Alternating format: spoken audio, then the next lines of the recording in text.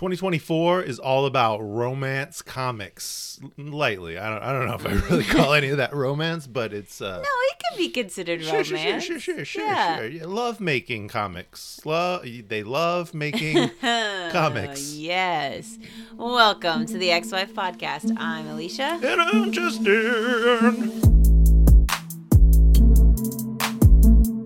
Oh, you didn't want to say, and I'm the making, or some kind of nod to the opening of the show like you normally do? I'm not sure what you're talking about. Oh, excuse me. I'm not sure what you're talking about. Excuse me. I'm so wrong. I don't know what I was thinking. Well, it's good that you can admit it. Oh, all right. Well, let's get down to what it is we are talking about today and what we do both know that we're talking about today, which is our Digi X-Men Unlimited number 122 and our 3 Tangies. We have Cable number 1, the Invincible Iron Man number 14, and X-Men number 30. But first, before those things...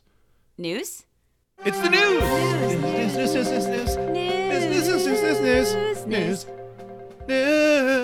Okay, so saying it in exact unison wasn't good enough. April solicits have been released. We have covers, information, details, so many epic covers. The X-Men Forever number 2 cover, though, with Kaiju Krakoa entering the fight. Oh, you yeah. saw that one. I loved that. That was pretty cool. Honestly, the thing that calls out the most attention is who's on the cover. The random collection of seemingly previously disparate mutants. You've got Firestar, Exodus, and Jubilee, all coming from different titles and or locations.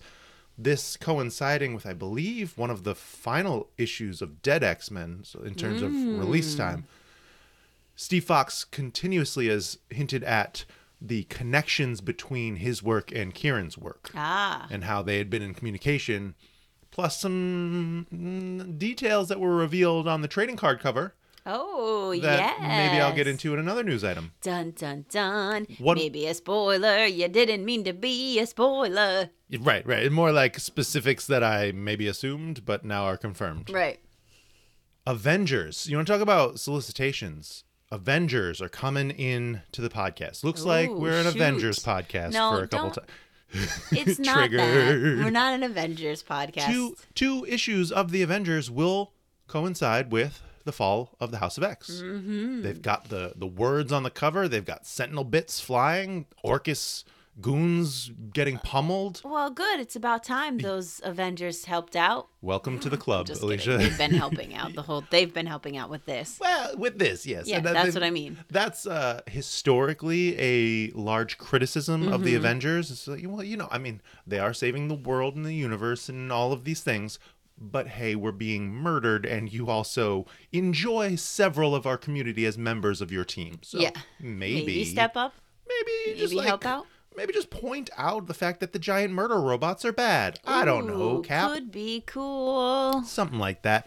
Data page vindication. Shout out to John Auerbach, who mentioned that Kieran called attention to the fact that the digital copy of Rot Pox did not have the data pages. A title called Data Pages did not have the data pages in the issue initially when I first read them. Thank goodness, because otherwise Justin would have been so mad at himself. How did I possibly miss this? How did I miss this? But also, how did they miss it? How did they miss this? Those are key components to the narrative. Those are probably the most weighty data pages that we've had since like Hickman days. Yeah, there were some hefty ones. Seriously, just take a breath with that one. Sorry, that was intense. Yikes. Black Panther. Okay. We're not going to talk about it because I don't think Alicia read it. I did not. The sheer look of shock on her face and kind of like fear, like, oh snap, that was perpendicular on top of the stack of comics. It's not part of my stack. If it's not in line, it's not part. And if it is in line and just kind of like smooshed together in the pile, she might accidentally read it, as has happened before. Right. But Monet, M, Penance, whatever you want to call her, she's on the cover. She's in the first handful of pages, and then that's it. The narrative is about her father. Oh. And Black Panther, T'Challa, is hunting her father. Oh, dear. Breaking into one of his homes, tripping a silent alarm. Oh, no. Alerting M of their presence. Oh, gosh. They have a pretty epic fight. Black Panther kind of takes her down, but then there's the whole admission of, I'm not even trying, T'Challa. It was kind of cool. It did not, it felt a little underwhelming in terms of on the cover promotion, similar to that time when Emma was on the cover of that Captain America book. I was like, okay, yeah, she's here. That's definitely true. Right. But it's not as integral to the story as you felt it should be. Yeah. All right. That's fair. But, I didn't read it, so I have nothing to say. Honestly, I kind of stopped reading it halfway through. I was like, okay, I got what I came for. That's fine.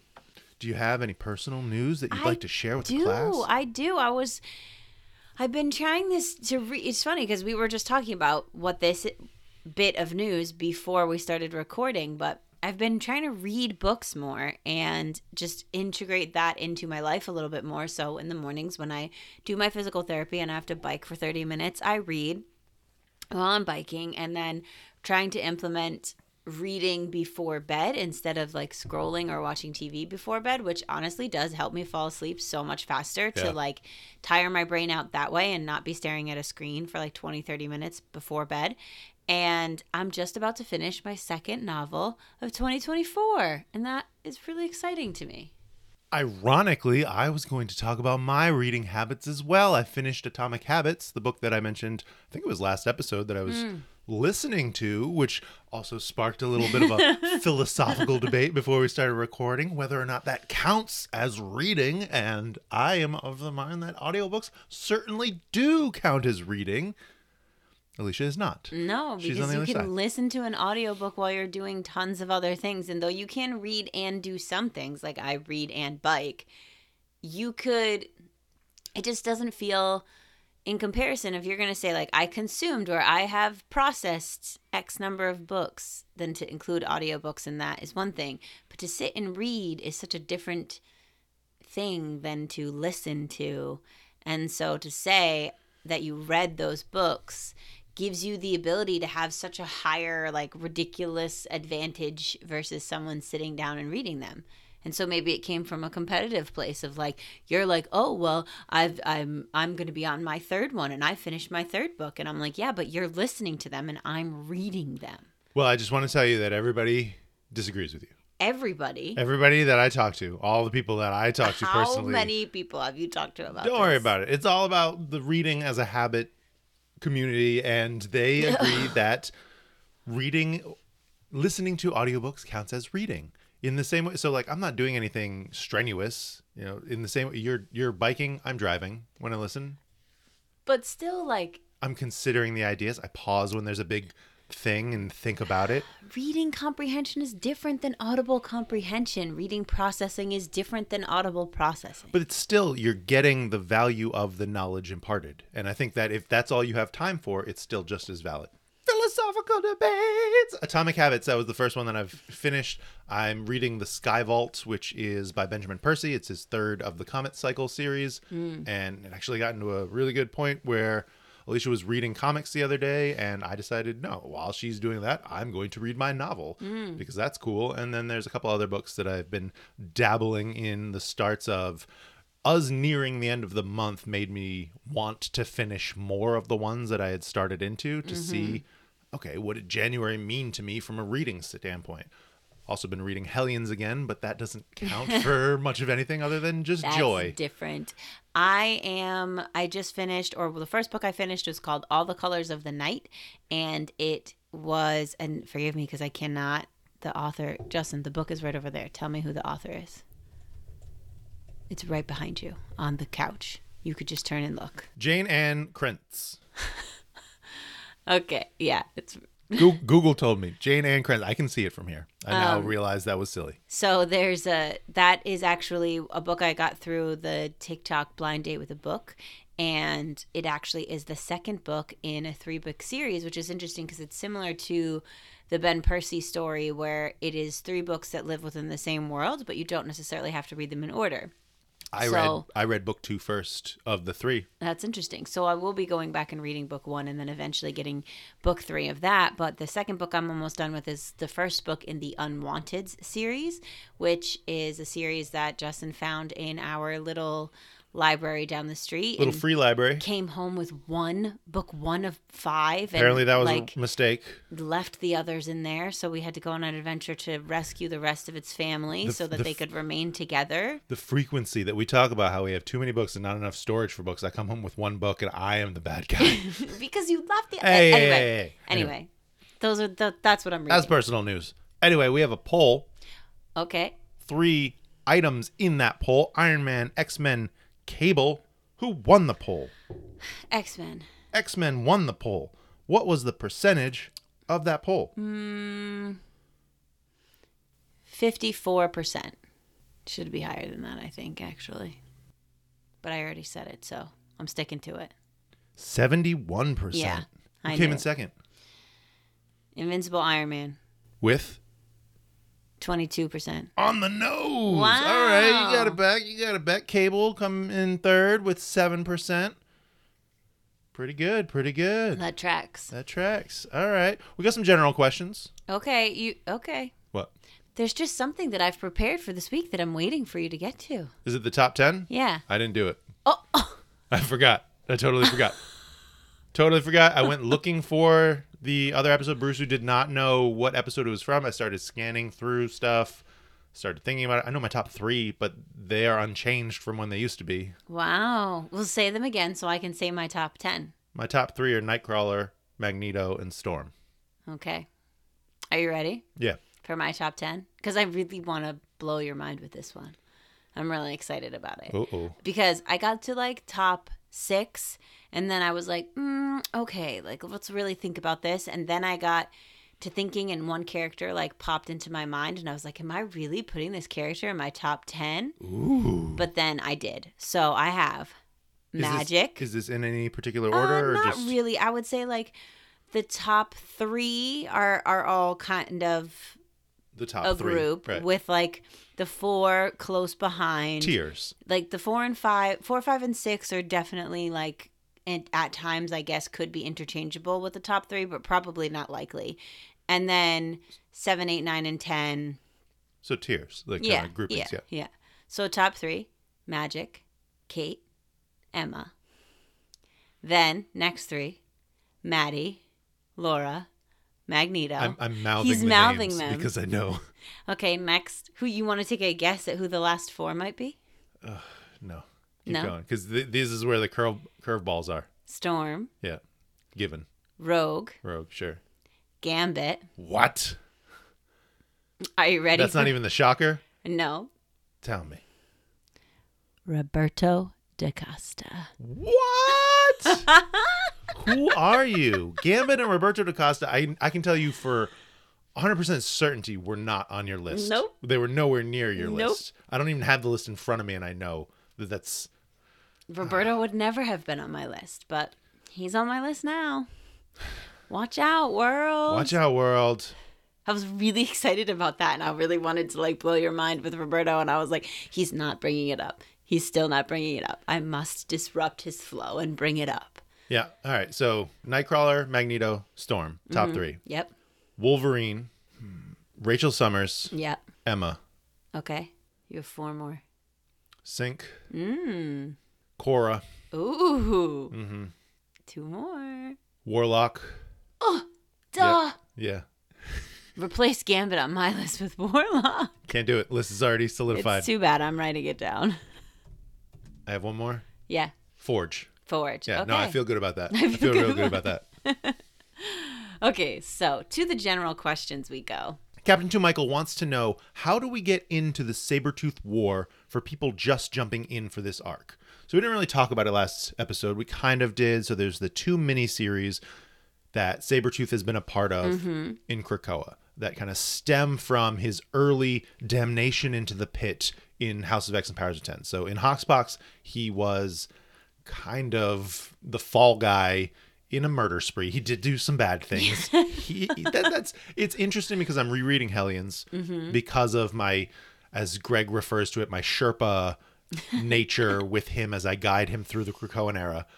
And he's talking about how excited he was about Hellions. And I'm like, yeah, I'm always excited about Hellions. Let's reread Hellions. Yeah. And that is essentially the proof of concept necessary for a character like Sabretooth. You have a power and ambition, a desire that does not coexist with the goals of our nation. How do we still allow that to express itself in a positive way? Which I thought was really interesting. But yeah. So anyway, he gets kind of shafted, thrown in the pit.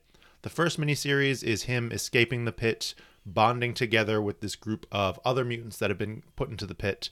The second one, and what really starts this grouping of Sabretooth, is focused on these prisons of Orcus. And within one of these prisons is Sabretooth's son, Graydon Creed, who's been traveling the multiverse, killing and decapitating and enslaving versions of his father because he's that tapped in the head. He must have them all. Yeah.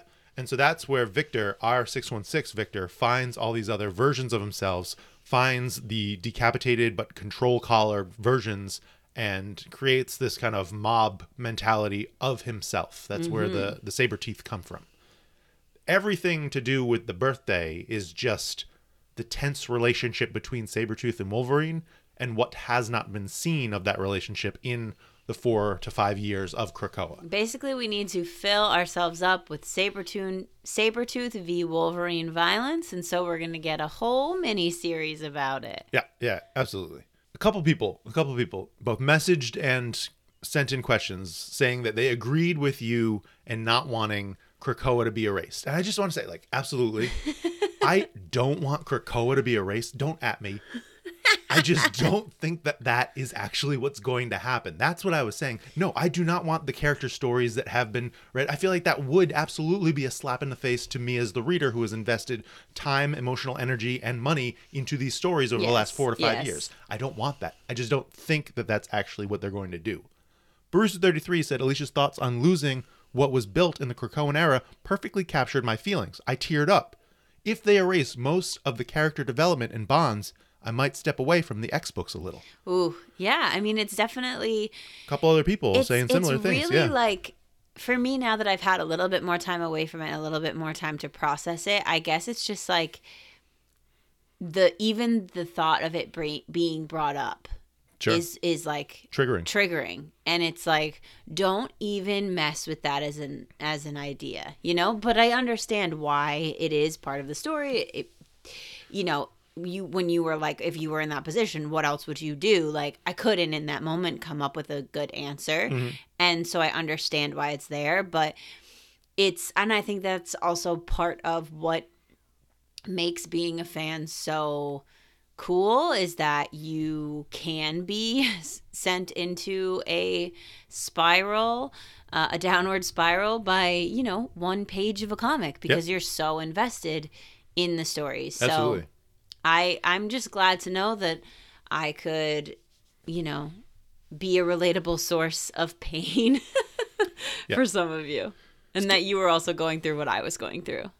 Sketchy X-Men Legends agrees with Alicia. Please don't reset Moira. Please keep all the important growth. Again, I agree. I just don't think it's actually going to happen. I don't think Kieran is not the guy that's going to say, hey, here's the thing we're going to do, the thing that you thought that we might do. Right. And then just he's the guy that's got plans on plans and counter plans. And right.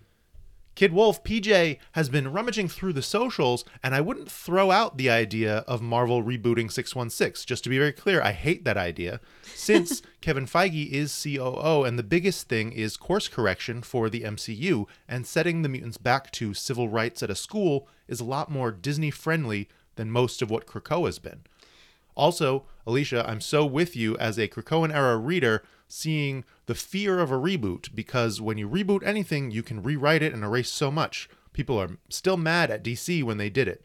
And there's some other back and forth. I was just remembering it now. I was talking with Comic Extracts on Instagram about how the White Hot Room, and there was someone else, I didn't write their name down, I apologize, but they had messaged us with a similar theory. The White Hot Room being outside of time and space, would those mutants still remember what was the history if anything were to change in the timeline. Yeah, let me just get like real sassy for a second. And I do not give a hoot and holler if those bees remember it, because my characters won't, because they're outside of the White Hot Room. Sure. So there's that. But also, that's like, you can get them back. Okay, so many thoughts through my head after what was just said. So one, you can get them back to a place that feels like a tangible start for the MCU without erasing what happened. You can still tell something in the story that sets them back to this status quo of like where they're in placement, or that they don't have their own nation, or all of those things. That's one.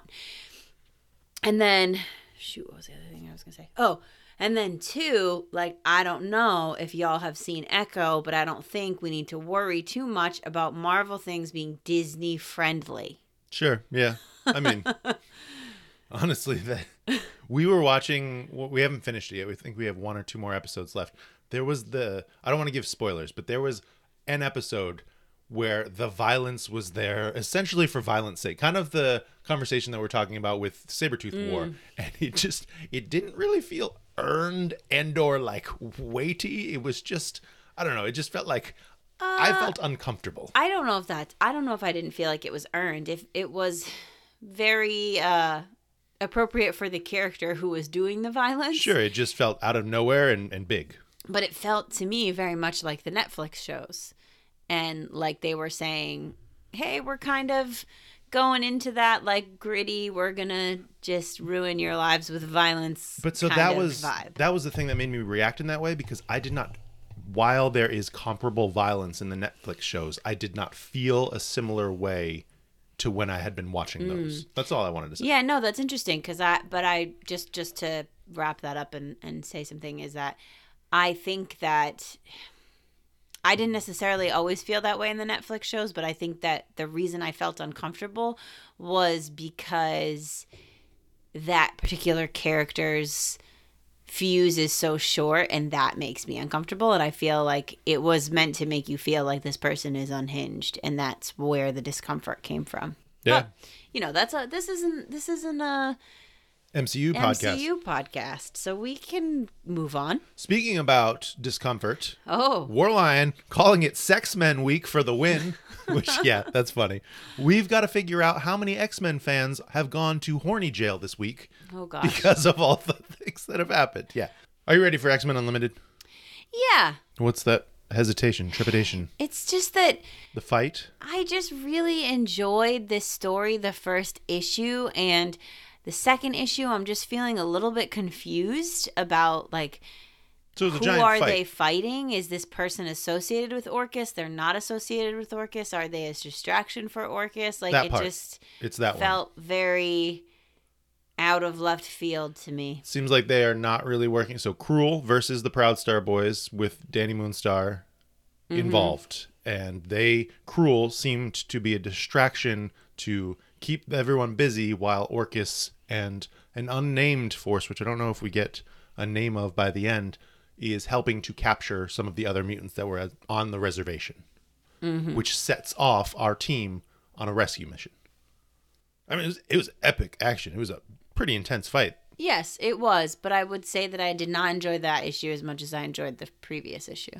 I mean, they all can't be, like, you know. Yeah, I'm just telling you my feelings. That's great. I'm just telling you mine. X-Corps Unlimited is our tease for the next issue, which I'm curious as to what that means. The bulk, It was the battle. Right, the bulk of the issue was the battle, and I was, the biting of the face and it was a very gnarly battle. I'll give them that, and I love the Proud Star Boys held their own and really kicked some butt. But I think I was so hung up on the fact that I was so confused about how it was like, oh, the direction of like where this person was coming from and what their motives were for, because also Cruel was like denying Any Orcus, involvement, and like so I got lost in my confusion there a little bit. Sure. But the fact that John comes out of the fire with Cruel's little dangling mace ball of a hairpiece, and he's ready to fight back and get back every single one of our people. And once they're free, I get round 2. Written by Steve Fox and Steve Orlando. Art by Nick Roche. Colors, Yen Nitro. Letters, Travis Lanham. DC's Travis Lanham. So I didn't feel as invested or interested in this. No, but I mean, obviously I'm sticking with it. Right. You think about how, I talk about this with some people at the comic shop, the idea of an issue is to move one idea forward, right? So the first one introduced the problem. The second one was about this fight. It was about this fight and the deeper problem of what happened behind the scenes during the first issue and or now. What the third one is, I mean, maybe we'll get the villain's perspective. Maybe we'll find out who this other person is. Maybe. Tune in next time. Blah, blah, blah. Cable number 1. Cable number 1. This cover's kind of wild. I like this cover. Yeah. I like the texture of the background and the explosions a lot. It's very unique in that sense. The texture, the kind of, I don't know, chaotic or... little... kinetic. Sure. Yeah, it's cool. Here we go. Page turn noise. Right to a title page. Cable. United We Fall. Written by Fabian Nicieza. Art by Scott Eaton. Inks Cam Smith with Victor Nava. Colors Java Tartaglia. Letters Joe Sabino. He sees Joe Sabino. Cover Wills Partasio and Alex Sinclair. We are sneaking up on a sentinel. Cable's got monologues, internal monologues, just like Wolverine. It's the solo series. That's what you can. And you can do a Trojan horse on a sentinel, but you can only do it one time. I think that's really good especially to connect to Nimrod. Right. Nimrod, you can really only defeat Nimrod or attack Nimrod the same way once because he's learning, he's adapting in the same way that they are. And they're on this shared network that is bringing all that knowledge to one place. Right. It's just, I like Cable's voiceover narration because it's fun, but also very different from others with his future knowledge, with just all that he brings as a character. I also really like Fabian Nicieza's voice for this character. Yes. I feel like he captures him in a way that otherwise doesn't really resonate. Also, just to shout out the art, like this looming sentinel with the shadowed face and the glowing eyes as he's staring down Cable. I don't know. There's some really cool shots here. Oh, yeah. The art is great. Here's my question. Who hired these Orcus agents? Because they just ran right away. Like, by the time Cable gets there, he's like, so you guys can fight me, or I could kill you, and I could kill you, or you could leave. It was an employment drive at your local bigotry farm where people were just like, yeah, I hate everything. Let me sign up. Give me a gun. Just really surprised to see them just flee and run and just be like, all right, that's fine. He's breached this. I mean, do you think Orcus probably knows about Cable, right? They have files about Cable. They have shared information about Cable. He's a scary dude, especially with that gun coming through the door. Right. I signed up for benefits and minimum wage. I'm not trying to die. Yeah. So he's here. He is searching for Babel. Yep, searching for Babel, trying to break into Orcus's base with his AI Bell. I think that's interesting to point out, right? We are using tech. We are infused with AI, breaking into their data as he finds where Babel is. The work that Orcus has done on him, trying to get into the knowledge of the future and his tech, his ability to use the techno-organic virus. I would just like to own up to the fact that I do not understand the joke about the barge. I don't get it. And I feel sort of embarrassed that I don't get it. The barge being damaged just like he is? Well, yeah, he says, this barge is no more damaged than I am. Maybe that was a poor analogy. And I was like, I'm confused. I don't know if that's a joke. I don't know if that's kind of like trying to fly under the radar because it's not a high-tech facility, so you wouldn't suspect that would be where they are keeping a important hostage. Okay. All right. I just wanted to say, like, I didn't get the analogy. I wasn't sure if it was supposed to be funny, and I was like, well, maybe Justin will understand.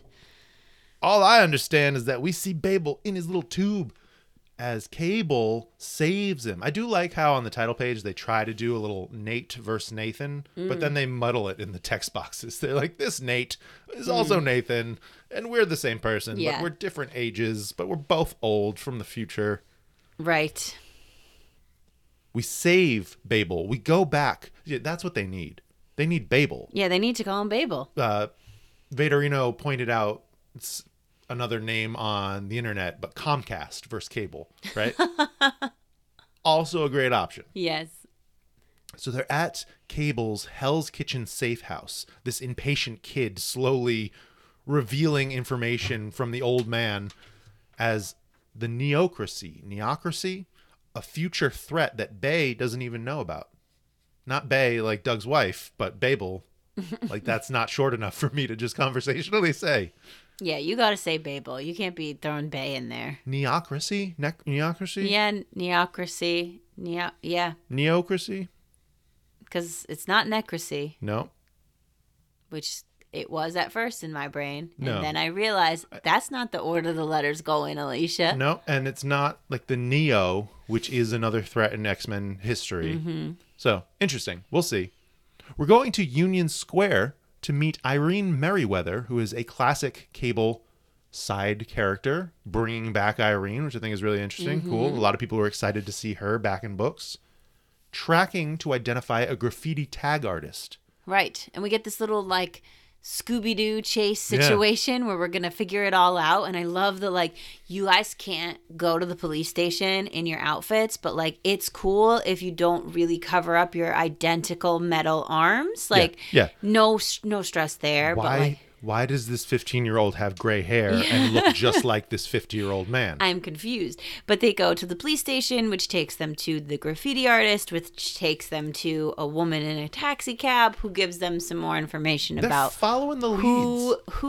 who is the big brains behind hiring some graffiti artist and why. To spread the word of the Neocracy, to kind of do a social media viral campaign. I thought it was so interesting to be like, we're going to start with the street graffiti so that it's subtly out there. And then the Yeah. graffiti will go viral because this particular artist has so many followers. And then it'll bring on that way that like, it's so cool. And that is terrifying to know that that is probably a tactic that people Sure. use in the real world. Yeah, moves management of idea dissemination, right? It's similar to what the Children of the Vault were doing. Yeah. How do you take an idea and make it contagious in some way? You're seeding it in the background. Mm-hmm. Joxy is our tag artist who has been spreading Neocracy.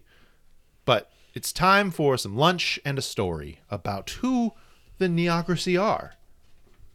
As Cable tells Babel about this future, I don't know if that would call them a society or they're like an amalgamation of everything. They've taken DNA from all sorts of things and have basically become just living energy. They're just a dominion. They're just another dominion. Essentially, yeah. I'd say analogous too, but with separate forms but no individuality. They're like Right. the Brood if the Brood had a dominion. Because they're kind of more tech-enabled than most others. Yeah. So we identify Parvenu Industries, and that's the big scary one that we need to break into. Yeah. We need to go take them down. But, you know, there's, I love this shot of the two of them. yeah. The guns, the readiness, the charging in energy. And we're finding out through this that it's not. They're doing something similar to Orcus. They're experimenting with mutant DNA, and they've got Glob, they've got Slack, they've got Random, and they have these weird goo minions that Right. can attack the Cable family. They seem like early members of what would become the Neocracy that Cable knows of, has not ever met, has not ever actually encountered, but has seen futures where this happens. Right, knows that it's a possible future and we must eliminate the threat before it's too late. They get away from these energy beings, and Bell's directory leads them to the genetic mapping lab. They have medical records of a variety of heroes and villains, mutant and otherwise. They're on M Day, which I think is a fun nod. Yes. Right? M Day being Scarlet Yes, Witch, no more yes. mutants. But they're on the letter M. Ah, Mesmero, Magneto, Man-Thing, Mastermind, Mr. Fantastic, Morbius, that is Medusa. a wild collection of data to have. Indeed. Powers, intelligence, energy. Mm-hmm. As we come face to face with Dr. Paul Pierre Duval, who reveals himself to be the Grey Gargoyle, who was on the cover of issue 2. So I did know that this was coming. Forgot about it as I was reading it. I don't know too much about the Grey Gargoyle. He is historically an Iron Man villain. Oh, interesting. Grey Gargoyle is our Krakoan. What'd you think about this? Overall, I felt kind of meh about the issue. On the one hand, as an issue, I enjoyed it. I thought there were moments of humor. I like seeing the two versions of Cable wrestling with the idea that they ever were or could become that guy. But it feels a little odd to me as a story type. Why are we having a side story about a group that basically just sucks us all into a void to be a giant computer brain with goop bodies when we're fighting a villain whose subset of robots' mission is to do basically the same thing to everybody by sucking them into a dominion? It just feels too similar to be a side quest. I'm also wondering how this ties into where Cable left off with Bishop. It feels like it's sort of setting it up that he just showed up out of time right now to save Babel, and he wasn't previously with Bishop. I know that we don't necessarily have to connect to that, but in the overall story, for him to say, hey, Babel, for Cable to say to Babel, we need to put a pause on the Orcus mission because we need to go take care of this villain, which feels very similar. Like they're also experimenting with mutant DNA, which I know every villain in the world is experimenting with mutant DNA. But guys, like just the idea of absorbing everybody's knowledge into one mind to create this future society feels very similar to what's happening with Dominion and Orcus, that I wish that there was a different thread. But so that kind of struck me as odd, but if I take all of that away and I look at just the issue, I thought the issue was good. I really enjoyed it. I thought the art was really great. The dynamics of the characters were great. So I feel similar, right? There's the conflict of, okay, as a solo or a duo, I guess it's still a solo because they're both the same guy, right? I liked this as a solo. As a solo under the banner of the Fall of the House of X, I was like, what are we doing here, right? It was fun. I like the dynamics of the Cables. It really helps to distinguish their differences because of their attitudes, because of their personality. It's grounded in the Orcus conflict in this first issue and then seems to take a wild detour into this threat, which is fine if you're here just for a Cable story, but it's kind of a bummer if you're here for a Fall of X story that connects to this larger narrative. Who knows? We'll see. The art is great. I like Scott Eaton's work. It looks somewhat similar to the artist from Children of the Vault, which I think is a great through line for Cable's story.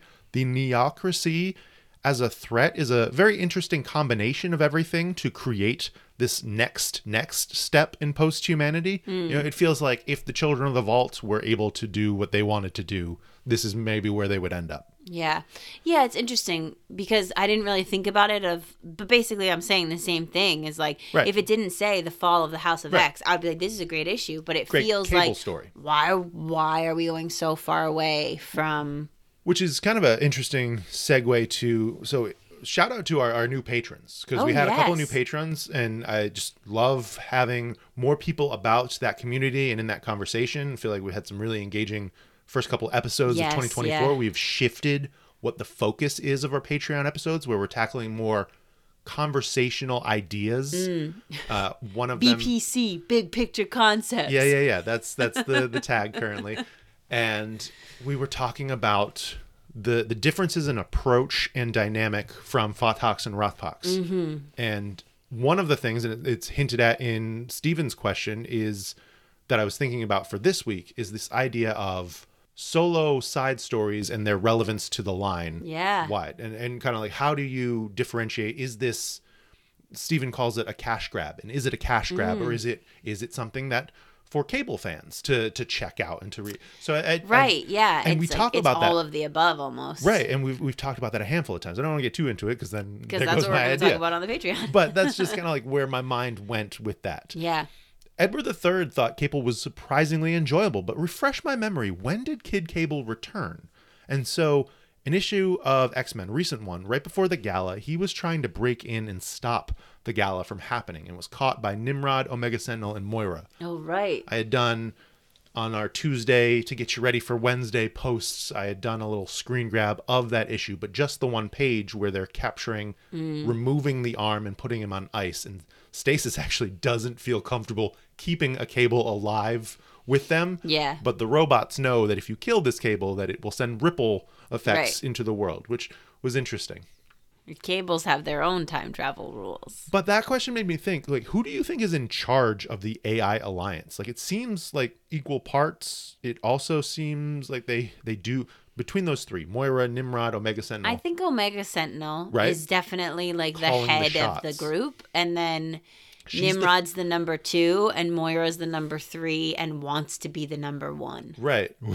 I feel like Omega was not anticipating Moira to yeah. join. I think like Nimrod is like, yeah, we have someone else. And Omega Sentinel's like, I hate that person. Right. She's part of the reason I'm here. She's like, the reason I'm here, right? Yeah. She's the past knowledge, Omega's the future knowledge, and Nimrod's the muscle that brings everyone down, essentially.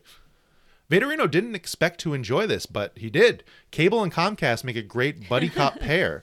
They have this weird sibling vibe that's fun to think about. And I think that's cool. It's interesting that, look at Sabretooth and the number of versions of Sabretooth. Look at X-Force with Beast and Wolverine, the number of versions of themselves. Yeah. You know, something that was so taboo early on in the Krakoan era seems to have gotten a little out of control here at the end. This idea of multiples of one character and teaming up with yourself. I think it's also interesting because Babel, you know, has to learn or has to grapple with the fact that Cable is himself and is older. And so he doesn't really want to take advice from Cable because he's like, I can figure my own stuff out. And like, maybe when I'm an old man like you, I won't be such a dummy.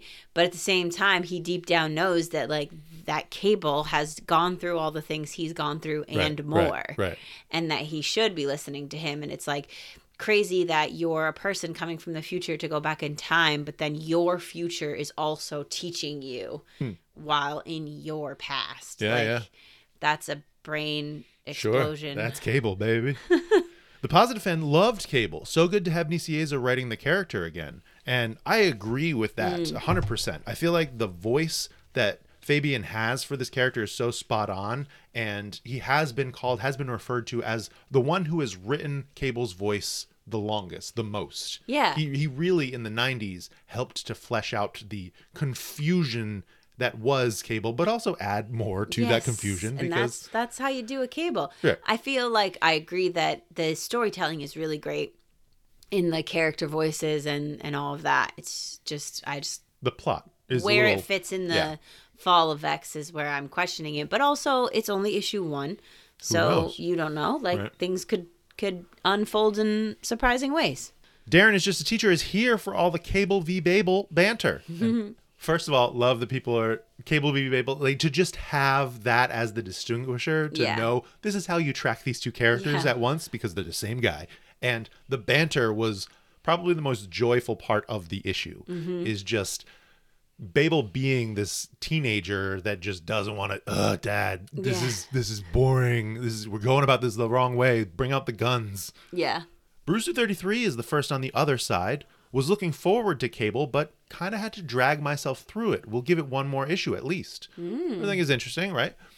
Not sure if there was something that you didn't connect with or what was. Maybe it was similar to what you're talking about. Is like, where does this fit in? What does this relate to? Yeah, how does this feel like a part of the whole? Which is what Stephen Bednaz was talking about. If Cable is actually going to have anything to do with the finale of Krakoa with some melty face emojis. And I think that's an interesting distinction, right?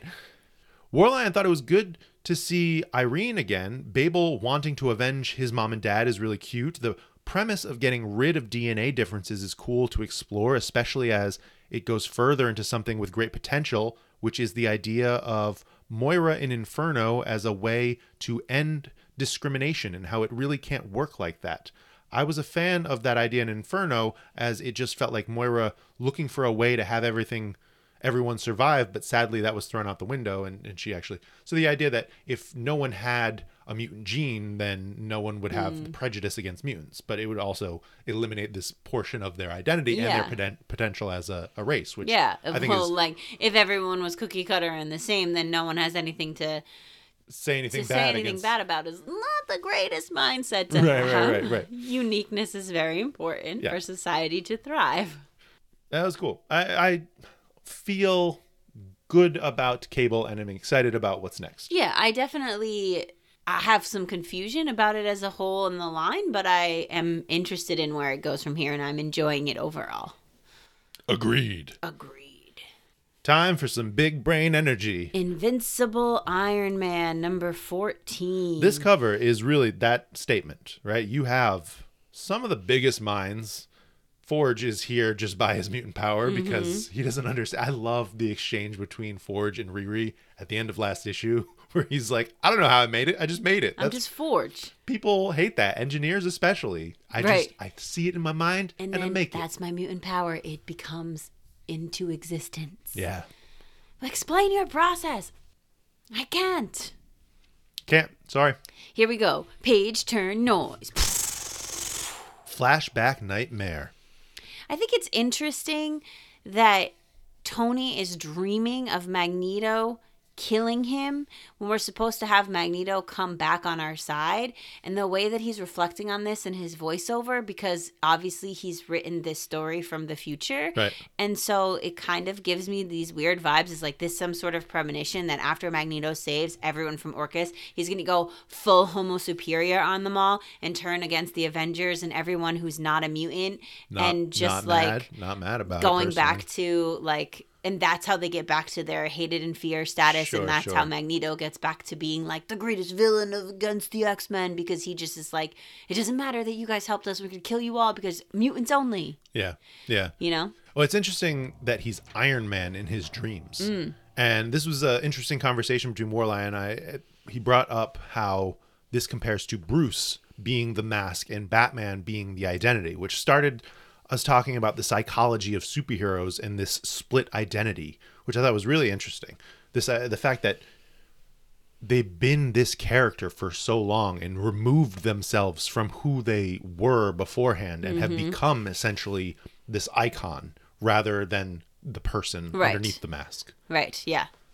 Wake up consultation. Hey, we've got he's got countermeasures for Magneto now being used on the Sentinels, and Emma is here to help you forget all of your troubles. Yes. Oh my God. When she dropped that robe and she said, I know more than one way to make a man forget his troubles. I know you heard me because I was like downstairs and you were upstairs and I was reading and I went, Emma. Yeah.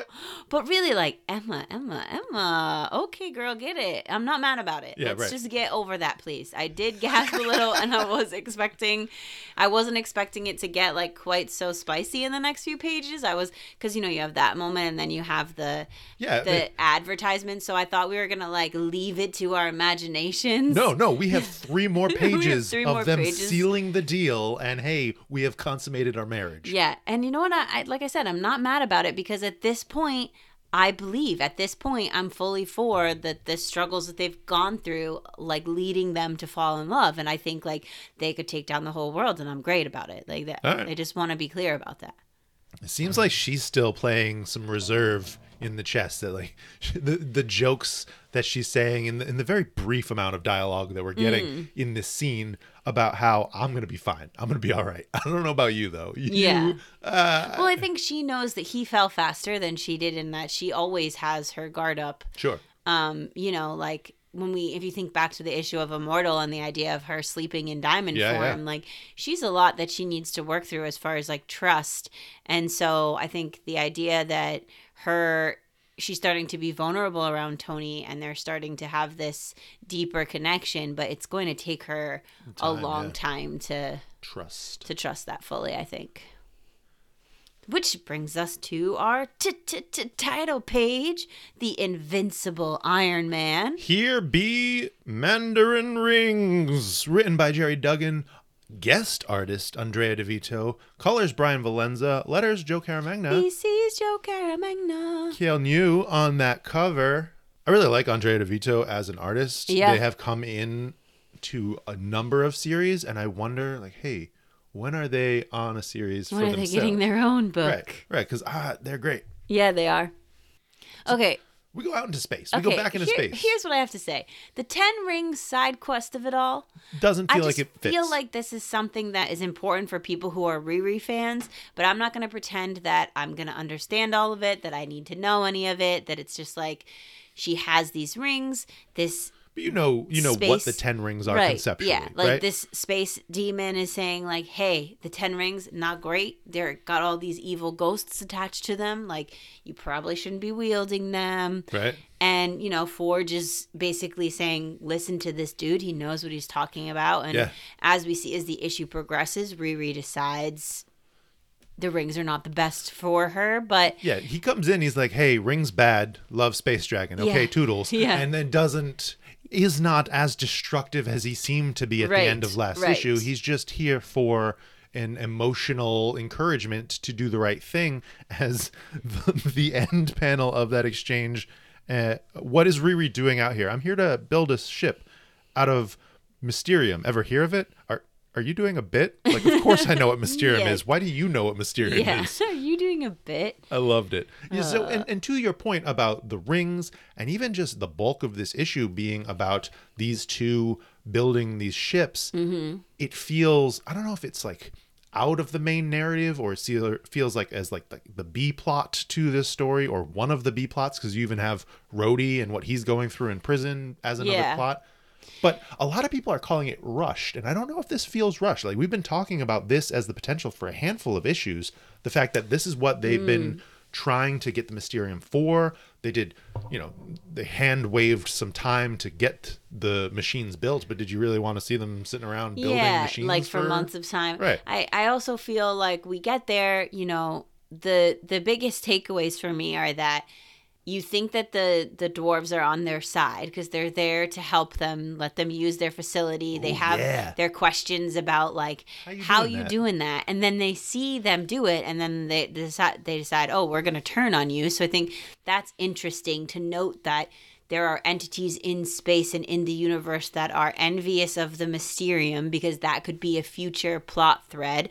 But the biggest thing that we need to know is that these ships are made, that they're being sent to Araco, and that they then will be sent to Earth, and that we want Orcus to know about it. So we had to see the production of them. We had to know that this happened, but I don't feel like it was rushed, because I personally didn't need or want to see more of this process. Yeah, it was interesting because I think this Mysterium and the idea that only Riri, Forge, and Iron Man know how to forge with it, to know how to actually work with it, because even these dwarves that live their lives as forgers cannot use it in this way, and they're not sharing that information.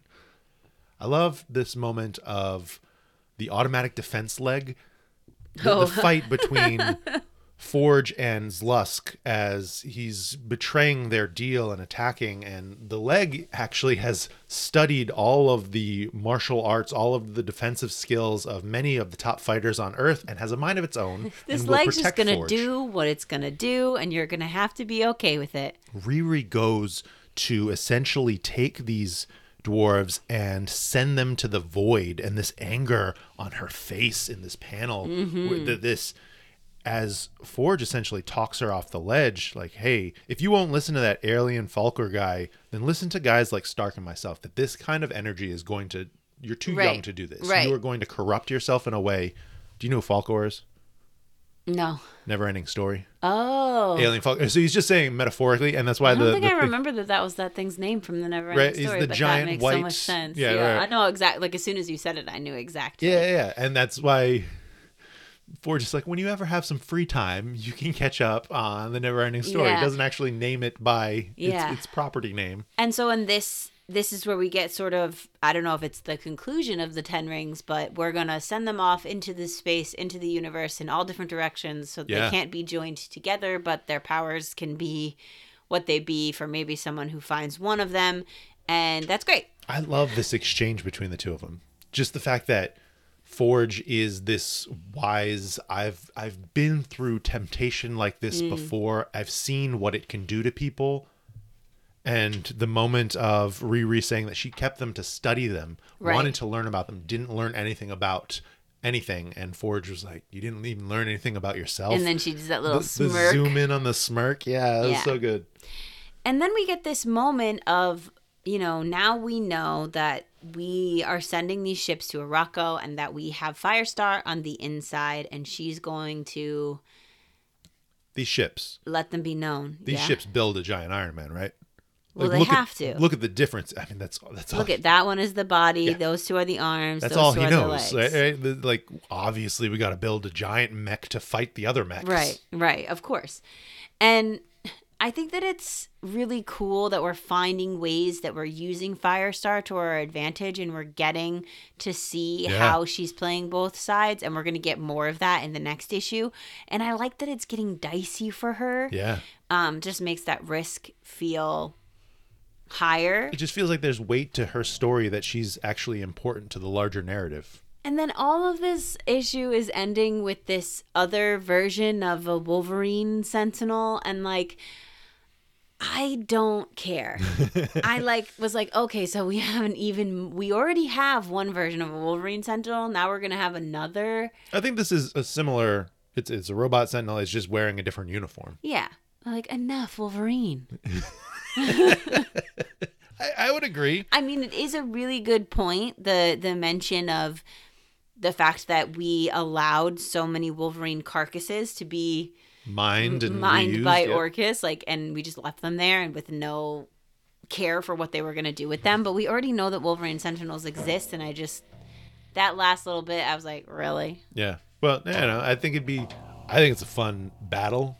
You're getting a Wolverine versus Iron Man without having to assassinate the character relationship between Logan and Tony. Mm-hmm. Our next, Invincible Iron Man versus the Adamantium Claws of Orcus, and Mark 72 online. I have presumed that the title of this title, The Invincible Iron Man, is in reference to the end result of a Mysterium-based Iron Man suit, right? Because of being this invincible metal, that is what we're getting with the Mark 72. Yeah, that makes sense. What'd you think? Overall, I'm not hating the development of the relationship between Tony and Emma, because for me, now it makes sense. I think the issue overall was not my favorite, but I think it was important and needed to move the story along. It's really nice to see how Forge and Riri connected, and to be able to accept his guidance and tutelage.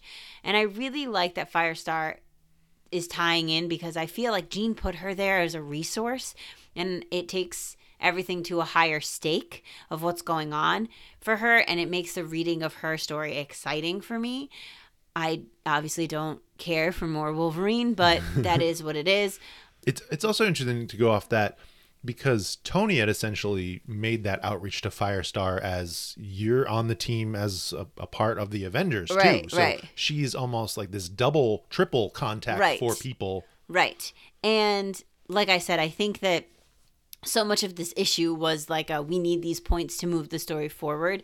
And the fact that we really only got Tony and Emma, who seem to be the headliners of the title in the very beginning, and the majority of the story was about Forge and Riri and the creation of these ships. Like I said, that's an important story point to move forward. So I think that was great, but it wasn't about Emma, so it wasn't my favorite.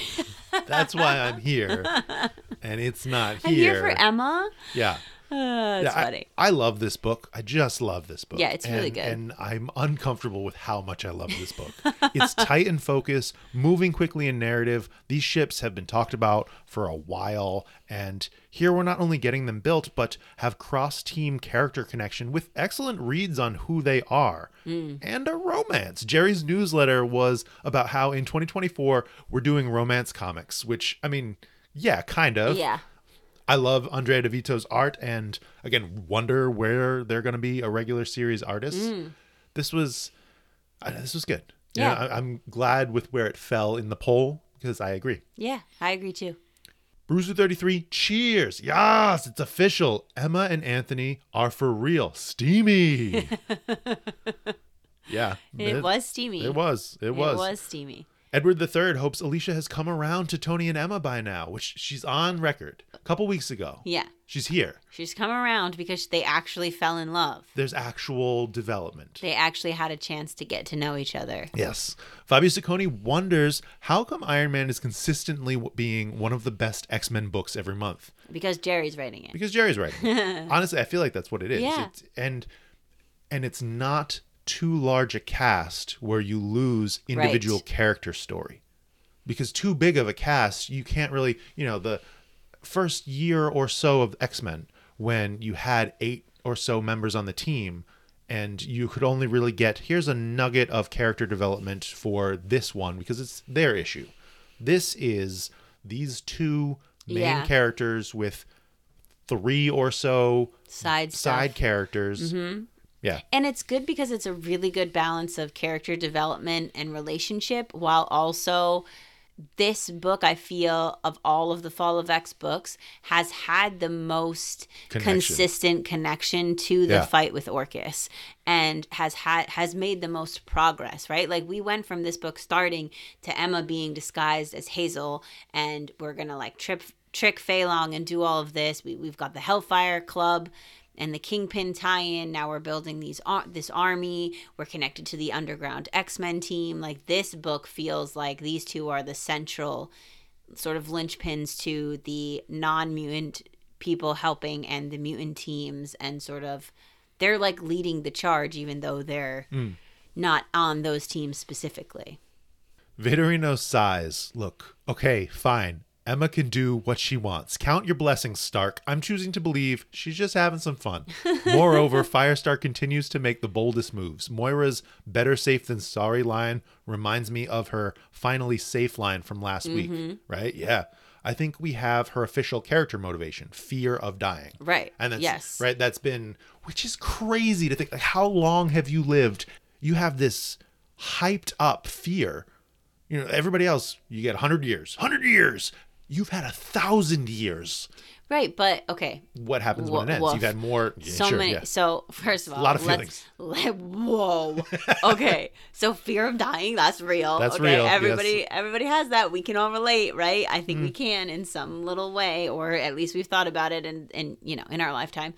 And then the other thing is, like, yes, she's had so much time, but when you've had so much time, you've had so much more time to think about what happens when you don't have any more time. Sure. And you've tasted what it's like to be immortal. So you don't want to give that up. And now she's at the point where she knows that, like, her body is gone. So her mutant power is gone. Like, she lost her mutant power. She lost her ability to regenerate in that way. So now she's hanging on to this robot AI version of herself. And it heightens her fear because she's lost some of her ability to live forever. Yeah. Warline's here for the development of these two's relationship, having evolved to a point that even if it ends, it wouldn't be surface level, not standing one another type of relationship, which they've always had, right? So they've connected as people, which I think is a great point. It's in display with how Emma has gone from "you won't touch me" to "hey, we can." You can touch me. It's cool if you touch me. Because, and he points out, like, she has played with people's minds to make them think that things are happening when they're not, in the Hellfire Club, in movies. Right. That is a part of her power. He goes on to say about how the rest of the issue is good despite being an Iron Man issue without an Iron Man, which, I don't know, I'd argue that Riri fills that void with her status as kind of the next generation Iron Man character. Right. I think that that's also included in the title, right? The Invincible Iron Man is not just about Tony Stark. It's about the idea of Iron Man and the mantle of Iron Man. Yeah. Because we've got Rhodey and what he does. We have Riri. We have these other, like, Tony's struggling with the idea of, like, am I Tony Stark or am I Iron Man? And, like, it kind of also sets up this idea that, like, would Tony retire by the end of this and, like, not be, like, does he create that AI Tony Stark that becomes Iron Man? And I know there's, like, back and forth, like Warline and I were talking about, like, is this actually AI? Like, at what point? Blah, blah, blah. Yeah. All that aside, right. I think that it kind of branches out to the idea of, like, what is Iron Man? What does Iron Man stand for? And does it have to be just that Tony is Iron Man, or can this symbol be taken on in other entities, which I think Riri and Rhodey are part of that storyline. Yeah, for sure. Adriel Ranger liked how in Iron Man it was an issue of the inventors and forgers coming together. So you have you have the Avengers forgers of Iron Man and Riri. You have the mutant forger of Forge, and you have the dwarven forgers. I think that was super cool. And to see how they approach it and to see how they work or don't work well together. Right. Yeah.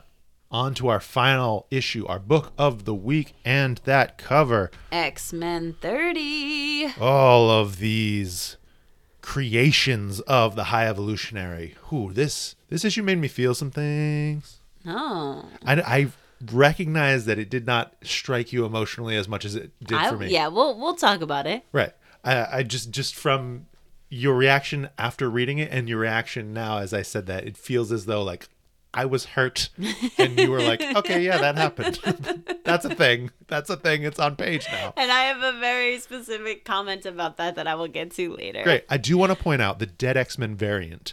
So the trading card variant had the Dead X-Men on the cover. Yes. And on the back, and I Dun, will dun, say, dun. Bit of a spoiler for the future. On the back, it says extra fact. And it tells us that the Dead X-Men have been resurrected in the White Hot Room because of Resurrections being back online there. Mm-hmm. And then will be sent on this mission, which I thought was a really interesting confirmation of this is how we get our Dead X-Men back. Right. We're like a week or two away from the title actually premiering. Right. And I thought that was an interesting tidbit to tease you a bit further. Some little facts they're giving out there on those playing cards. Here we go. Page turn noise.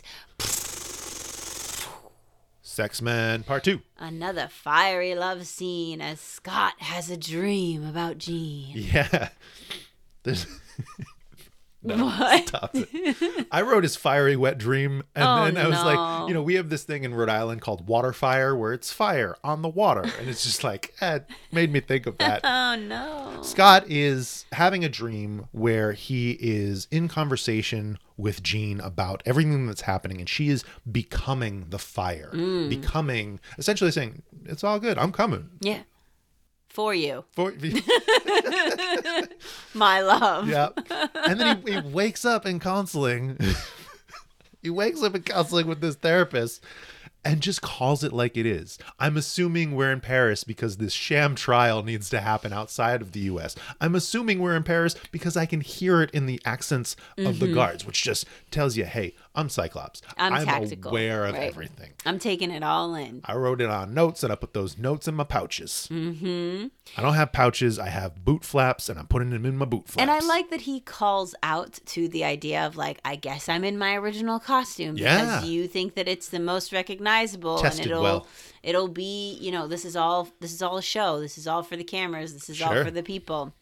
And what I love about this scene with him in the doctor and then Stasis in the doctor afterwards is that we all know that Orcus is corrupt. Sure. But I love seeing the moment. Like, I love seeing Stasis threaten this doctor and say, if you don't make the outcome, like, I don't care what you actually found out. I don't care that you think that Cyclops isn't fit for trial. Yeah. You're here to say that he is. And if you don't say that, the little mutant in your family is going to be no more. And like, to see that threat, I would have liked to see that scene when Steve-O got off. Sure. Like, I just want to see them pulling the strings because it's so much more interesting than just knowing that they're pulling the strings. Let the bad guys be bad. Right? Like, that was a very satisfying moment for me I would agree. Read. Yeah.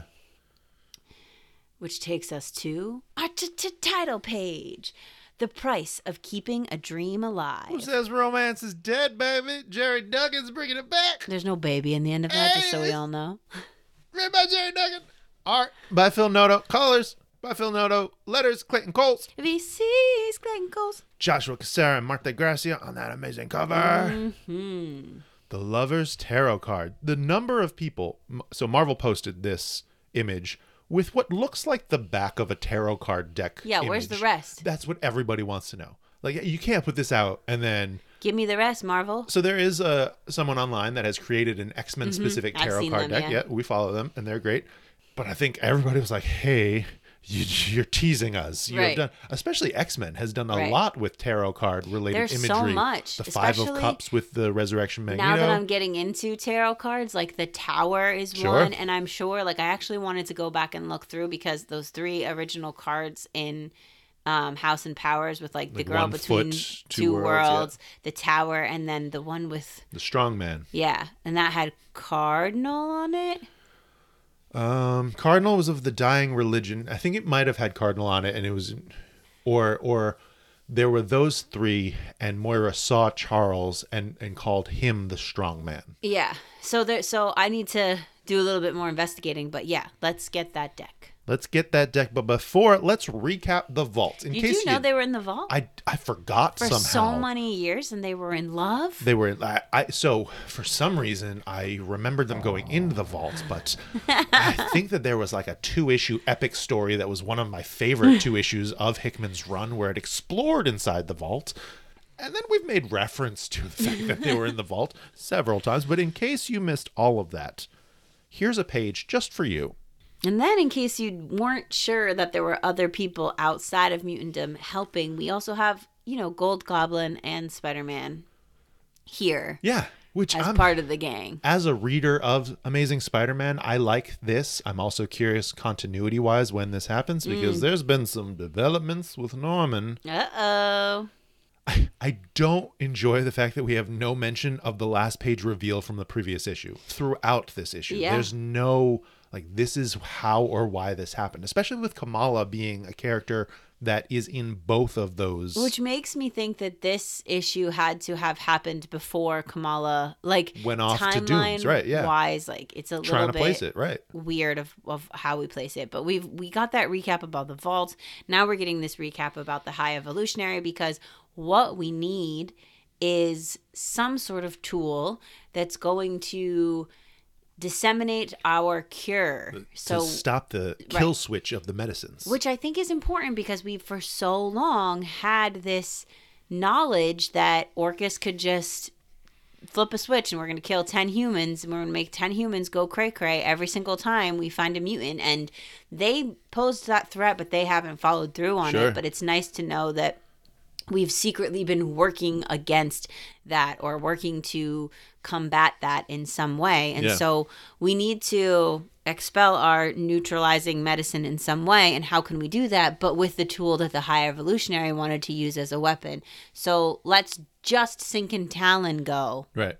I do like the nod to Tony suiting up to meet Firestar, so a tie into the Iron Man issue of what he's doing there.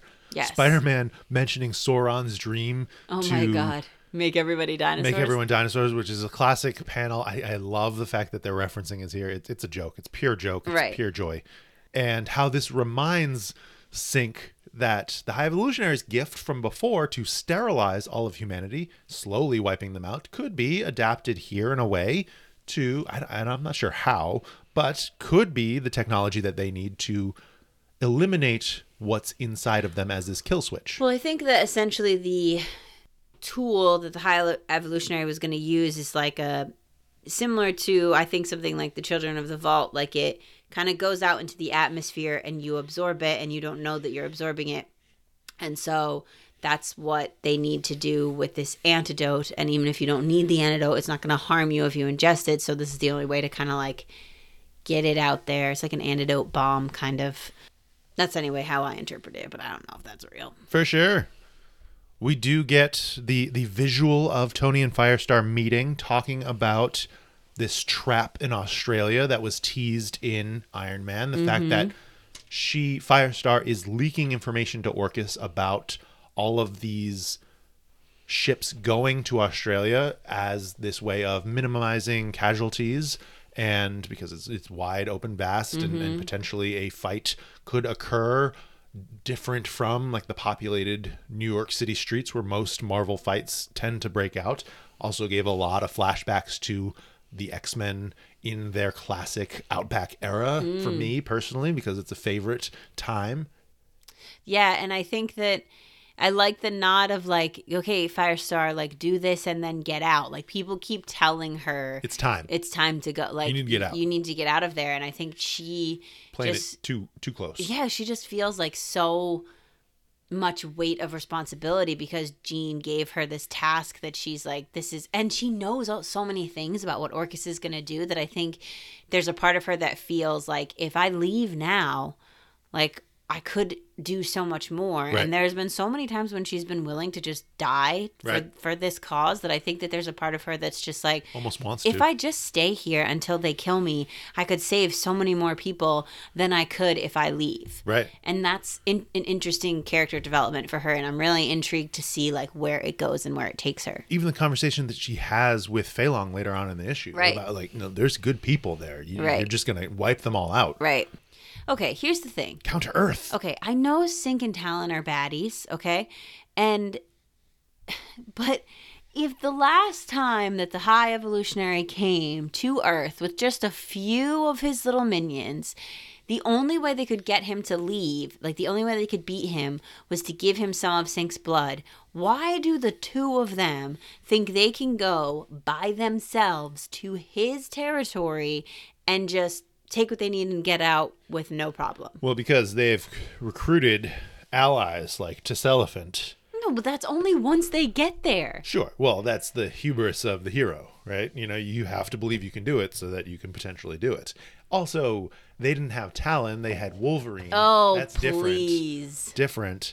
Here in the base, the ship has been found. The biobomb has been secured. And then Luminos...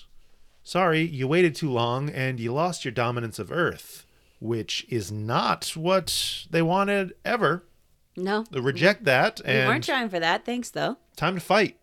Luminos kind of sets out well, if you want it, you can fight me, and stands up and Sync's like, okay. Boom. Taken out immediately. Karma's gift to show you terrible things of what your quote-unquote father does to you. The High Evolutionary's like, those were my daughter's terms, not Yet that was mine. not the wager. She does not control the biobomb. Fight me. Yeah, fight me. And if you fight me, then you can take it. And we get this quick, and the battle was quick. And then we leave. The fight, yeah. The claw time, as she calls it. Both of them popping their claws and ready to battle.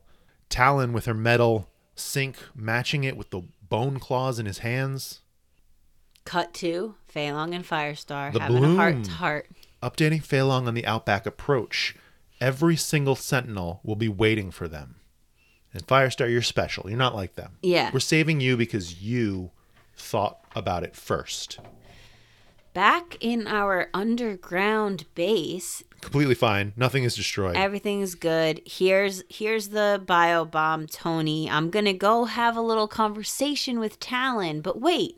Miss Marvel asking, who are you talking Who to? are you talking to? With the first pit in your stomach of something is happening, something is off, and Everett goes to his room where Talon asks, What's happening? And we find why out. don't I remember what happened Right. on Counter Earth? How did we get out of there? We find out that she was killed by the High Evolutionary almost entirely too easily. Stabbed in the throat and then incinerated. Well, he manipulated her to stab herself in the heart and the throat. Yep. And then eliminated, incinerated, as Sync is then teleported back to Earth. And he reveals that he pulled her essence into his mind, acting like a living Cerebro. And this cracked mirror shot of the two of them is kind of like, I love it. I think it's so, I was not expecting that. No, I wasn't that was expecting it either. Really cool twist, really interesting. I'm excited to see how they play with this further. But You're smiling. I'm just laughing because I know Justin was sitting next to me when I finished the issue and I just said, well, I guess that means Talon's not making it out of the Fall of X. And I just had no feelings about the situation at all. Yeah, sure. Next is Night of the Nimrod and The Passenger as our Krakoan. What'd you think about this? Ooh, this was a good issue. I think really good steps forward in the plot, like Firestar's progression and addressing how they're going to combat the ultimatum that was given by Orcus at the gala. Those are important things. And we really haven't seen much of that up until now. So it's nice to know that they've been figuring out ways to address that underground the whole time. I'm still really curious about the blood in the end of the last issue and when that will be addressed, but maybe it has to do with the Nimrod story that's being teased for the next issue. Unsure how I feel about the whole Sync and Talon thing. I don't know if I'm personally invested enough in the two of them to care as much as I should, or as I think other people do, because I know that people are really into their relationship, but I'm wondering, how does Talon then move forward from this, and does she need to? Sure. You know? I don't know that she needs to, right? I think that that's part of the interesting conversation. Yeah. And I think that, like, I think the story of Sink and Talon is beautiful. They're just not, they're not like my characters. So, like, though I will be sad if one or both of them dies, I'm not going to be that sad about it. Like, Sure. Well, you know, I would be if Sink dies, just because I feel like he's had a really Right. great comeback, and I don't know that they would kill him in this Right. way I because agree with of that. the investment that they put into him as the character. I think the reveal of Talon still existing in the vault and having, you know, that was a cool development. I have less attachment to her as a character, especially with how many Wolverines that we have. right. Right. Right. You know, interesting Yeah. concept. It but feels like it's setting up to say goodbye to Talon. yes. Which I'm okay with. But I will feel sad for Sink, and I would be devastated in some sense if Sink was not to make it out of the Fall of X, because Yeah. he has come so far as a character. Yeah, I'm sad about it. Like, that reveal felt really sad, but also really interesting because I wasn't expecting it. That was a good twist. I like this issue. I do want to point out that how, other than this plot reveal for Talon, we've continued to learn or really develop nothing about her and about Sink, which feels sad across these issues, especially with them being the focal leaders of this team. You know, they feel kind of like set pieces parading their vault trauma around until it eventually gets undone. Even this as a payoff felt a bit lackluster. 27 issues later, it felt like you just wanted to acknowledge that the High Evolutionary has the blood, did something, even though we don't even actually get an idea what he's done with the blood. We don't actually know what happened in the base with Logan, Kate, and Kamala when they came back from Ledberia. Right. There's no indication on timing, but 2 of the 3 aren't here. The ending was a surprise. I didn't expect it, and I felt for the characters. But all the other stuff I just said gave me a conflict of feeling. Yeah, and I think the thing that makes me feel more secure in the story and not feel so worried. Like, I did go, oh, what? We didn't get any information on the bloody base. Sure. But I feel like because I enjoy and connect with Jerry as a writer, and I know we've been watching him for so long, like, play with all of these different story pieces and plot threads, that though I don't fully understand the timing of it all now, I feel like I will by the end. And so I'm trusting that a little bit more. Yeah. And that's just to say that, like, when I don't know a writer as well, or I don't generally enjoy their stories as much, sometimes I don't give them as much faith as maybe I should, that they'll work it out at the end. And so I get really questioning and, like, We'll antsy. We'll get there. But, like, right now I'm like, okay, I feel like we'll get there. He'll tell us. He's got a plan. Just like he said he was going to tell me what happens with Kate and the gates, right? Taps like, foot, checks watch. What time are we getting that eventually info? We'll know what that means, right, Jerry? Yes, please. Shout out to the Gene Queens, who are actually based in the Australian outback! Exclamation point. Can't see any X-Men ships just yet, but then again, the ship we care about is Angelica and Exodus, which I thought was a wild pairing that I'm here for. Yeah, all right, cool. That was really funny, and we'll keep an eye on everything that's happening in Australia, because that's terrifying. Yeah, it is interesting to think about this idea that the X-Men are going to be in another place and that we are setting up bases in other areas. Like, to even mention that there's going to be some kind of outpost in Australia says, like, are we going to go to the outback after this? Are we going to be like, are we going to have a group in the Savage Land, a group in the outback, a group at the mansion? The idea that Kieran was talking about this in a newsletter recently, the idea that the Krakoan era has kind of been a reinvestment in continuity. The outback is a very important place for the X-Men's continuity. And I think that that's a cool tie to that. Even just as a mention, brings up a lot of feelings. Eagles Waterboy, oh my God, Talon died. Wait, she's still alive? Now she's in Sync's head? I'm confused. And that was a confusing end, right? So her mental essence, the backup, the data, the personality. So in the way that this has happened a couple times in comics, where someone's consciousness has gone into either another body completely or has been split into several bodies and then reconfigured later on. The fact that Sync now has a completely other person's Inside essence him. inside him is what we're grappling with. What's interesting, okay, a couple things that are interesting about this idea. One, the idea that every time Sync uses the powers of someone who's not near him, ages him and causes a lot of detriment to his body. Putting miles on it. The fact that Jean is dead or is in the white hot room and that he had to sync with her and from like the memory of her and now is also continuously using that power in order to keep Talon alive, I feel like is going to be detrimental to him in some way.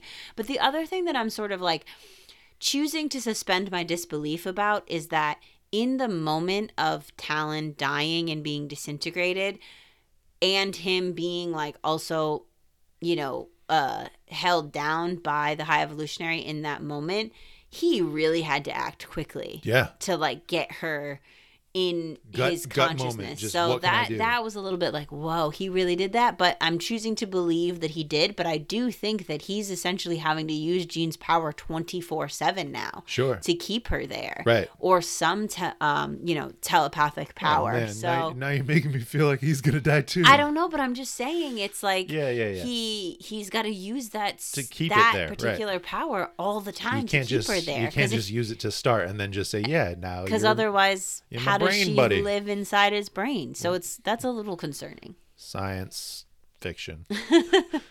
Darren is just a teacher, said that X-Men reveal hurt, and it did. It hurt me. Looking for confirmation from Alicia. It didn't hurt me. I'm so sorry. Oh, she's the robot today. It's me. I have no feelings. Frederick Ellis Frazier is sad for Talon. Her consciousness within Sync is an interesting twist. High Evolutionary can sod off. And I think that agreed on High Evolutionary, agreed on the twist, and agreed on the sadness. Adriel Ranger really felt it when Talon died again. I was a little upset. I had to reread to confirm it was true. And honestly, I felt the same way. I did flip back to go, wait, what? Because it happened so quickly in those couple of pages. And I think that it was a little jarring when the exchange was kind of brushed over initially. And then you get that page and a half or so of reveal of what actually happened in that battle. But I love it because you're Talon in that moment. Yeah. You're seeing the moments of the battle you remember, and then all of a sudden we're back. Why don't I remember like, anything? What happened during this fight? Yeah. Why don't we get to know any of that? Because we're living that moment through the perspective of Talon.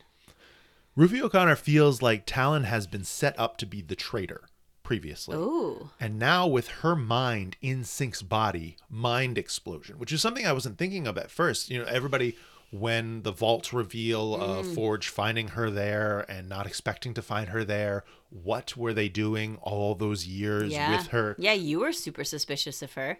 For a while. And I just kind of like let that wash because of how happy my boy was. But, okay, what else is there? Yeah, that is also a dangerous perspective. Yeah. JP Didomasso wonders if we think we'll see Talon return or will she stay with Sync. I don't know. I don't know if we'll actually see her return. I feel like this is a light way of saying we're about to do some hand waving, and I don't even know if Sync is going to.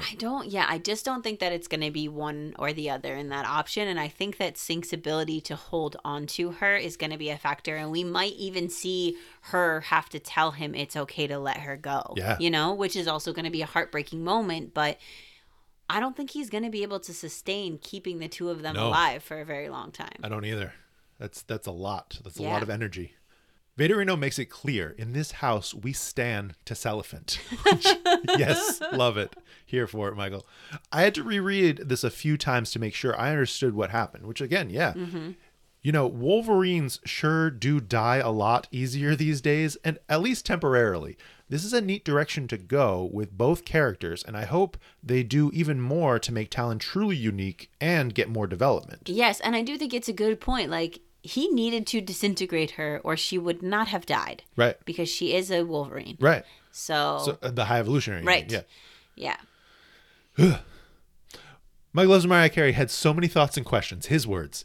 Shout out to the saturated colors on the cover. Mm-hmm. Yeah, it's beautiful. Cyclops with his psychotic breakdown, white room, fiery sex realness. Yeah, that was true. Mm-hmm. Is the Lovers panel the first time they gave us a title-ish page, like a classic title page? And I do think, especially, right, to have this be the name, not really the express name of the issue, but kind of a thematic label. Yeah. And it's just a beautiful. Also interesting how on this page we see Talon hooked up to the machine, and then we see Sync using Karma's powers, which is what he does in the even just the gate and what feels like the treehouse with Jean and being the Phoenix, fire Jean Phoenix, being connected to them, which means like maybe does somehow Jean's Phoenix energy help save her? I don't know, or is that because Sync can connect with Jean, or like how does she play a role in this being on this card with the two of them? It's interesting. How many mutants can Sync store like Cerebro? This isn't going to be good. I think we're going to lose her. I just don't see how not. Put her in a Wolverine Orcus clone, which I thought was an interesting twist. That is interesting. That's one thing I was thinking was like at some point Sync's going to tell them that he has Talon inside, and then someone's going to like Tony's going to create some version, some way to, you know, a body for her to be in. Yeah. And then she's going to be like robot Talon the same way Moira's robot Moira or something. Right. That would be a weird twist. I do like the care that Tony reaches out to Sync with and to say like, "You all right, bud? Like you look like you've been through it." It's just like that's such an interesting idea, but also thinking about the way that the Fall of X is progressing and knowing that we're getting to the end of Krakoa, like that just doesn't seem like giving her another body to live in this Krakoan age technology doesn't feel like it's going to happen. Like I'm so sorry to say it, but I think they're just trying to ease you into the fact that Talon is going bye-bye. Laura forever. Fake Torta saying that Duggan books have nice ideas, but it all feels too rushed. And I think that this ties to a lot of the feedback of things being rushed in general in the Fall of X, Fall of the House of X. But I don't know. It goes back and forth. The idea of rushed is a big conversation topic. At the beginning in Dawn of X, Hickman even responded. They said that they took things too slowly, that they kind of held back on the goods, that they started things wild with the breakneck speed of Hoxpox and then just kind of played in that sandbox for a little while. Is this trying to make sure that that doesn't happen, kind of keep you by the edge of your seat to what's going to happen next, moving fast paced to resolve so many different plot threads? Interesting. Yeah, I think obviously everyone's feelings on, you know, their interpretation of the story is valid and their feelings on the pacing is valid. But I think if you think about the Fall of X in general as like, when did the fall really start? Like November, October, November, I guess, or the gala, right? So like in thinking about it like that, like it's like a months long. There's just so much material that needs to be happening. And also that rushed feeling, I think, helps with the chaoticness of being in the middle of a war. Sure. So it's got a lot of factors, though, because obviously it's like that's the juiciest part of the story is the climax and the battle and the what's going to happen next. And so you want to live in that for a really long time. So I can understand not wanting that to feel like it goes by too quickly. Yeah. Edward III said the ending was a huge shock, yet after seeing another comment, I wonder, does it seem like Talon may have been fridged to push Sync's arc forward? And he's not the only one that kind of brings up this fridging conversation. Future Dogwalker also wonders the same. Would we consider what happened to Talon a fridging? I'm super bummed. I feel like they really kept Talon and Wolverine separate instead of getting messy and figuring out the double clone situation. And so this idea of fridging has come up in recent conversations, especially with Kayla, Colossus's girlfriend, the idea of killing a female character to progress a male character's story, just as that motivation. And I think that's interesting because I even at the end of this, even the breaking mental energy of Sync, that's going to have a ramification on him. Living with the essence of his lover in his mind and the trauma of losing her again, that's going to impact him. I don't know. I would potentially consider this a fridging, but at the same time, you are wrestling with a character that didn't really have its own unique identity outside of being a future shade of a character that we do have as part of. So it's difficult, but yes. Yeah. I will say that I see that perspective, but I don't know for whatever it's worth from the female perspective, I don't feel like this was Like, I wouldn't put gender as the motivating factor in this particular situation. But even outside of gender, like just the idea of stunting one character in order for another character to succeed or another character to grow, it is an interesting concept because sometimes for a character to grow, they need to suffer loss. And so you need to take someone that they care deeply about and put a stop to their life in order to give that character space to grow. And it's especially interesting just with the fact that Talon isn't really her own character. Right. She and Laura are of the same. I mean, we resurrected Laura because we thought that she died in the vault, right? Yeah. So Bruiser 33 bringing up the scene with Luminos seemed pointless. She just shows up with her father just to get defeated in one panel. Yeah, but I think that also gives you the, like, because they defeated her so quick, no problem, gives you that moment of belief when you get back to say, oh, they easily defeated the High Evolutionary, no problem, because they're so strong. So it almost was like, yes, I agree, it was very quick and like, what the heck, but I think it was there as like a distraction or red herring to say, look how good they fight. Right. It was basically to say power leveling. Right. But as Mike Loves Mariah Carey had pointed out, it took a full X-Men team and a full Avengers team to take down the High Evolutionary previously. You guys are two people. Even what you were saying earlier, how do you think this was going to go? Right. Did you think both of you were going to come back? Right. Warlion saying that we finally know why Scott kept hallucinating about Jean in Photox. He wasn't. You know, it is this dream connection that she seems to have. You know, we were talking about the rapport previously. Mm-hmm. Why is Norman Osborn here of all people? How they defeated Luminos was stupid, but honestly, I'll make it pass because it was such a good issue. Otherwise, this idea of, are we going to merge the two Lauras or are we going to get rid of Talon? Right? I do not want to merge them. Merging felt messy, especially for the two of them. You know, they are derivatives of the same source, but they've such different people. Right. They've had so much different experience. I don't know.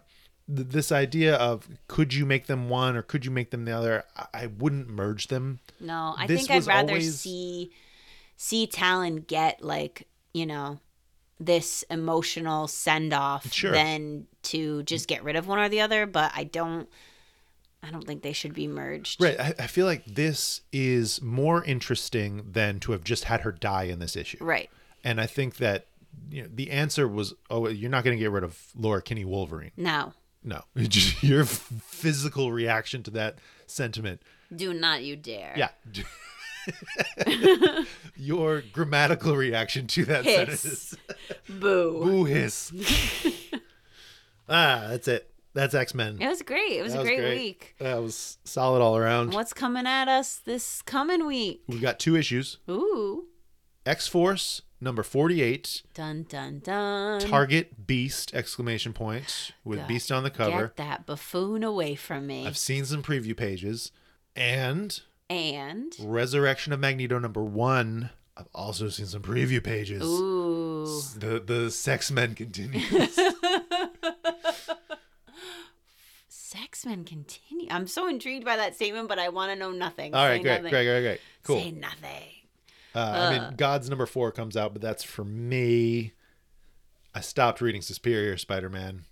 I'll read it on Marvel Unlimited. Oh, goodness gravy. I'm getting Cutthroat. You know, there's a lot. There's a lot to read. I'll say this, too. I was like a little side note in a teaser, and to just keep you all, you know, in the loop of the saga of me reading Inferno. I'm halfway through. I am reading it. I'm a little disappointed in it, as far as it not being what I expected it to be and not being quite as exciting as I thought, but I am doing it slowly but surely. It is one of the things I am also reading in 2024, and I am doing it. Okay, everyone? I am doing it. OG Inferno. OG Inferno. Until next time, old friend. Charles. I'll literally be back next time. Magneto.